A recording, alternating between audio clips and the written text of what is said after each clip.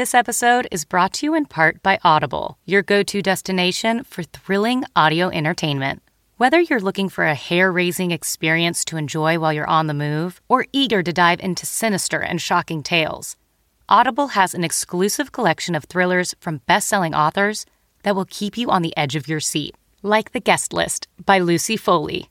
Experience stories like never before, where every chilling detail is brought to life by captivating sound design. Plus, as an Audible member, choose one title a month to make yours forever. And now, new members can try Audible free for 30 days. Just visit audible.com/WonderyPod or text WonderyPod to 500-500. That's audible.com/WonderyPod or text WonderyPod to 500-500.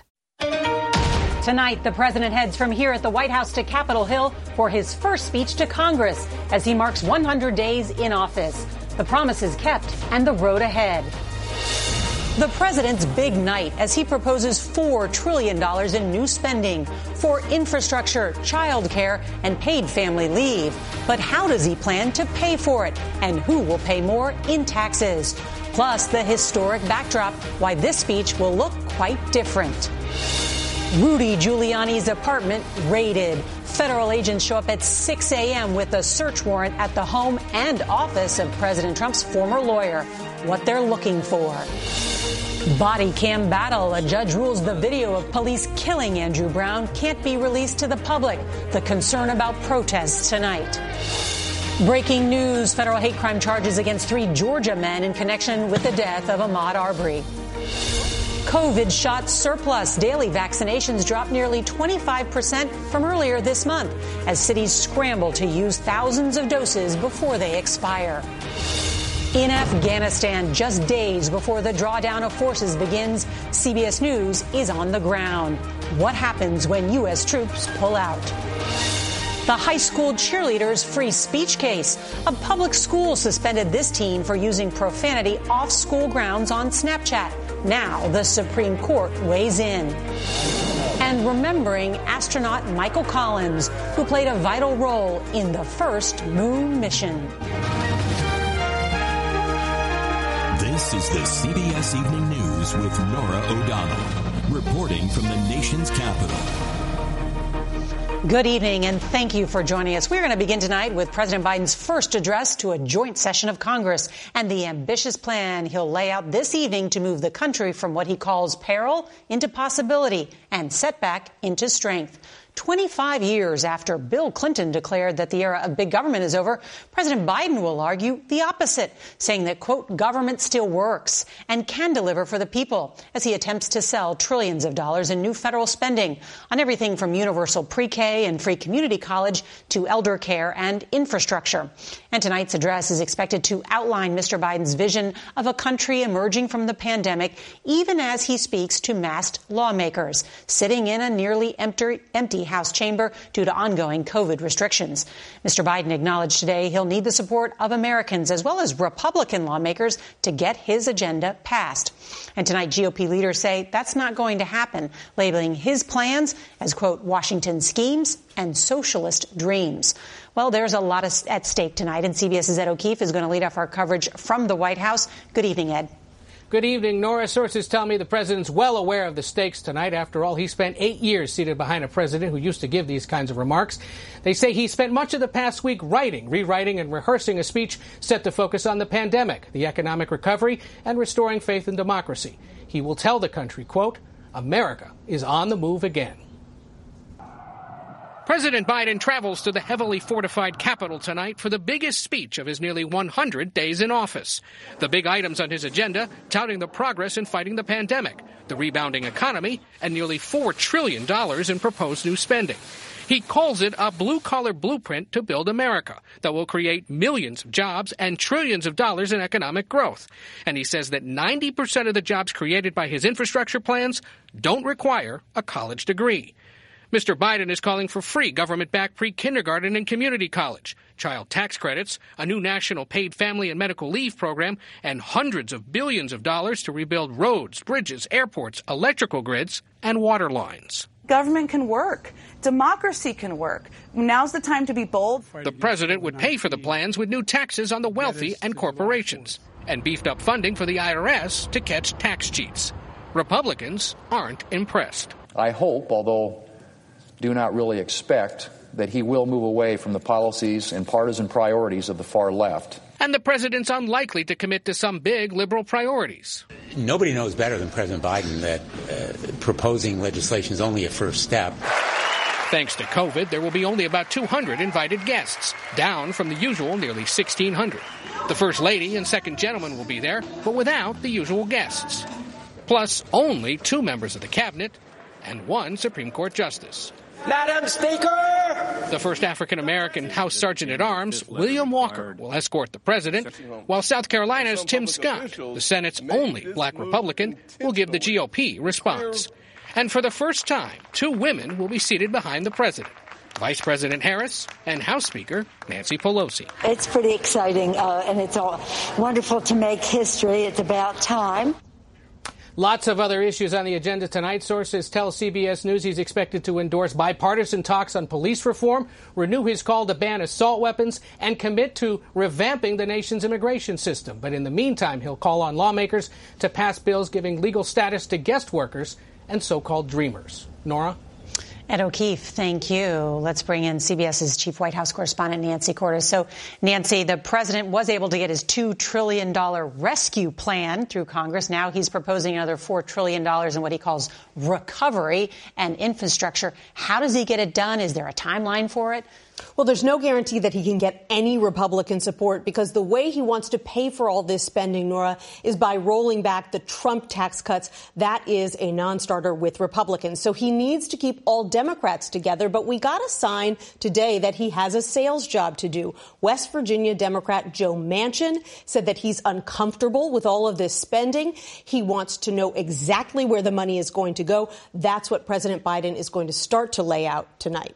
Speaker Pelosi saying tonight will send a message to girls everywhere that they have opportunities because there'll be 2 women behind the president of the United States for the first time. There'll be so much that looks different in the chamber. Right. 2 women from California, but not nearly as many lawmakers as we're used to seeing in the audience. Only about a third of them. In fact, on the Democratic side, we're told that senators actually had to enter a lottery to see which ones of them would be able to attend. Another departure from history, President Biden, before he enters the House chamber tonight, he's going to meet behind closed doors with career staffers at the Capitol. We're talking about janitors and cooks who were at the Capitol on January 6th and lived through that very scary day with everyone else. This is President Biden showing that he knows how they're feeling because he himself served on Capitol Hill for decades. Those types of staffers don't normally get a meeting with the president. Exactly. Nancy Cordes, thank you. All right, now to breaking news on a federal investigation into former President Trump's lawyer, Rudy Giuliani. Today, the FBI raided the home and office of the outspoken former New York mayor, part of an apparent probe into his business dealings in Ukraine. At the same time, he was digging up dirt on Joe Biden ahead of last year's election. Here's CBS's Jeff Begays. Federal agents showed up unannounced at Giuliani's New York City apartment at 6 a.m. 2 people with knowledge of the investigation confirmed that agents were looking for electronic devices and other items. Giuliani has been under scrutiny by federal prosecutors in the Southern District of New York since 2019 about whether he broke lobbying laws in his dealings with Ukraine while he was also working as former President Trump's personal lawyer, looking for compromising information on President Biden and his son Hunter. It becomes much bigger than that when it involves Ukrainian oligarchs potentially using Mr. Giuliani to influence the former administration of President Trump. Andrew Giuliani is the former New York mayor's son. This is disgusting. This is absolutely absurd. If this can happen to the former president's lawyer, this can happen to any American. Enough is enough. I know crimes. I can smell them. With a federal investigation hanging over his head last fall, Giuliani continued to speak out on behalf of former President Trump in an effort to get the 2020 election results overturned. Let's have trial by combat. On January 6th, he urged the former president's supporters to storm the Capitol.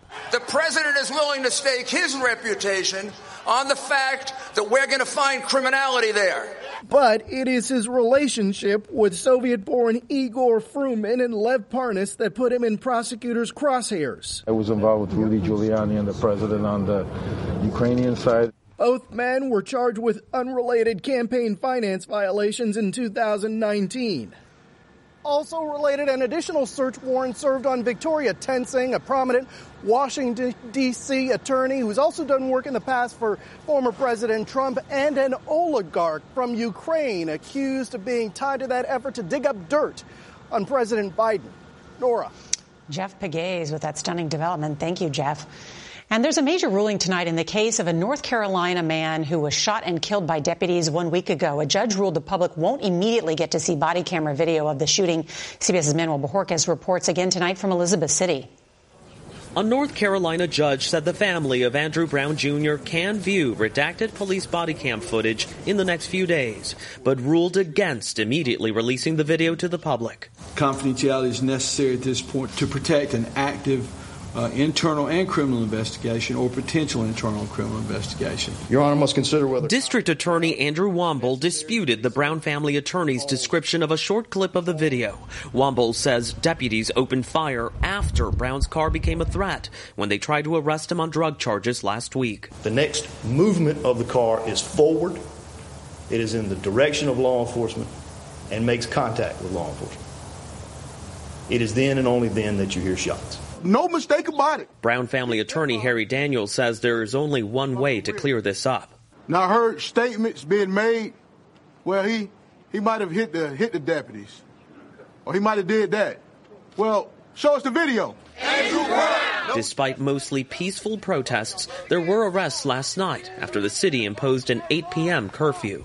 And you're prepared to be arrested if that's what it takes? I don't want to be arrested. Well, I'm here to say we have to stand at some point. And for me, it's right here, right now.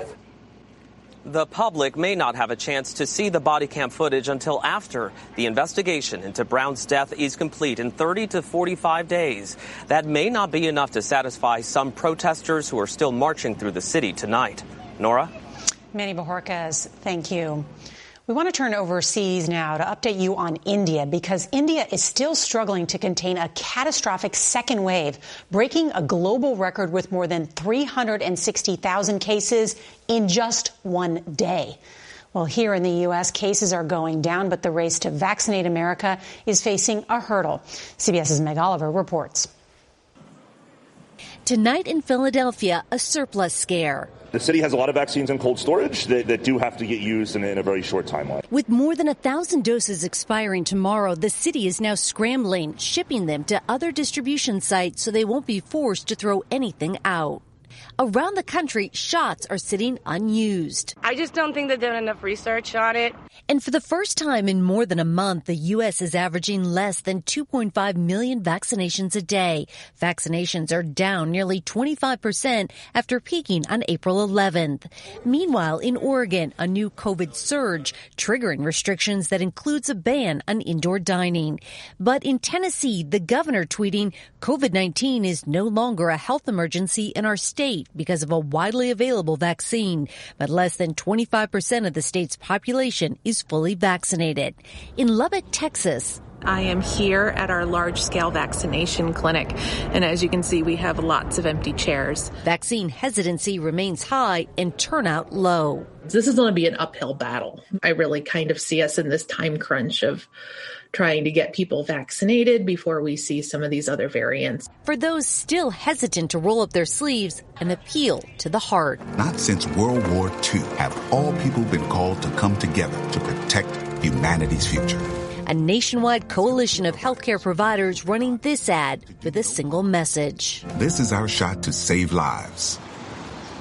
Today, the CDC unveiled new findings showing the Moderna and Pfizer vaccines are 94% effective in preventing hospitalizations in fully vaccinated adults 65 and over. Here in Philadelphia, they're hoping to vaccinate more people by keeping sites like this one open later to attract walk-ins. No appointment needed. Norah? That's some good news. All right, Meg Oliver, thank you. Well, CBS News has learned the president will speak tonight about his decision to pull American troops out of Afghanistan after 20 years at war. CBS's Charlie D'Agata is there tonight. U.S.-trained Afghan commandos putting on a display of military force. The message, they're ready to take on the Taliban as America and its allies begin to pull out troops this week. The reality on the ground tells a different story. We took a Soviet-era helicopter out of Kabul. It was a short flight, but the streets of the capital have become so dangerous, driving there would be out of the question. Special forces, hundreds of men and women alike, now face a Taliban more powerful than ever in the 2 decades since the U.S.-led invasion. These American-trained commandos will be among hundreds of thousands of Afghan troops that will have to stand alone against the Taliban and any other terrorist organization once America and its allies leave by September 11th. As part of the peace agreement with the U.S., the Taliban pledged to sever ties with al-Qaeda terrorists. But General Yassin Zia told us they've become blood relatives over the past 20 years. That's not the relation of two organizations. That's the relation of sister-in-law and father-in-law and uncle, cousin. So they're intrinsic. The al-Qaeda and Taliban are as one in places. Yes. Yeah. The U.S. military is preparing for a fight, deploying Army Rangers to help extract U.S. troops, B-52 bombers, and extending the USS Eisenhower's stay in the region. In another indication of how volatile things have become, Norah, the U.S. State Department has ordered the embassy here in Kabul to draw down staff, warning all other Americans to leave the country as soon as possible. All right, Charlie D'Agata, thank you. Well, today the Supreme Court took up a case with important free speech implications. At issue, can a public school punish a student for what she said off campus on social media? Here's CBS's Jan Crawford. When high school student Brandy Levy found out she didn't make the varsity cheer squad, she reacted like teenagers will. Me and my friend posted a Snapchat on my story. It said F school, F cheer, F softball, F everything. I was really upset at a lot of things. The Snapchat, posted over a weekend, only went to Brandy's friends, but someone shared a screenshot of it with the cheer coach, who promptly suspended Brandy for a year from the junior varsity squad. I put no one's name in it, nothing towards the school exactly. Brandy and her parents sued, and today, in nearly 2 hours of arguments, Supreme Court justices clearly were sympathetic. Justice Brett Kavanaugh. She blew off steam like millions of other kids have when they're disappointed about being cut from the high school team. But the justices struggled with how to draw the line and apply old First Amendment cases focused on speech at school to today's student expression online, where kids also use social media for political views. Justice Sam Alito. I'm quite concerned about the effect of this on freedom of speech. I think we need clear lines. Brandy says a ruling for the school district could have big consequences. I feel like kids wouldn't be able to express how they feel. And I feel like they're going to think that they have a certain limitation on what they can and can't say outside of school. Now, the justices were also concerned about how their decision might affect the separate issue of online bullying. But Brandy's lawyer argued that under the First Amendment, schools can still punish students for severe harassment, whether it's on the schoolyard or on the internet. If I asked you how many subscriptions you have, would you be able to list all of them and how much you're paying? If you would have asked me this question before I started using Rocket Money, I would have said yes. But let me tell you, I would have been so wrong. I can't believe how many I had and all the money I was wasting. Rocket Money is a personal finance app that finds and cancels your unwanted subscriptions, monitors your spending, and helps lower your bills. Rocket Money has over 5 million users and has helped save its members an average of $720 a year with over 500 million in canceled subscriptions. Stop wasting money on things you don't use. Cancel your unwanted subscriptions by going to rocketmoney.com/Wondery. That's rocketmoney.com/Wondery. rocketmoney.com/Wondery. This news just in: a federal grand jury in Georgia just indicted 3 men for hate crimes and attempted kidnapping in the killing of Ahmaud Arbery. Citing this video, the 25-year-old black man was gunned down after being chased by 3 white men who saw him jogging in their neighborhood. All 3 also face state murder charges. All right, tonight we're hearing from one of the jurors who found Derek Chauvin guilty of murdering George Floyd. 31-year-old Brandon Mitchell described the toughest part of the trial for him. We were just stressed about just the simple fact of, every day we had to come in and watch a black man die. Mm-hmm. That alone is stressful. Yes. Coming in each and every day and having to watch somebody die is stressful enough by itself. So anything outside of that was secondary. Well, Mitchell also says if Chauvin had testified, it might have made a difference. Tonight, we want to remember Michael Collins, who may have had the toughest job on Apollo 11, NASA's first moon mission in 1969. As Neil Armstrong and Buzz Aldrin walked on the surface, Collins circled alone 60 miles up, out of contact for 48 minutes when he reached the far side of the moon. He said he worried that if something went wrong below, he'd have to come home without his crewmates. Well, today, Michael Collins died of cancer, surrounded by family. He was 90 years old. We invite you to join us for live coverage of President Biden's first address to Congress. That's coming up at 9 Eastern Time, 8 Central. And if you can't watch the evening news live, set your DVR so you can watch us later. That's tonight's edition of the CBS Evening News. I'm Norah O'Donnell in the nation's capital.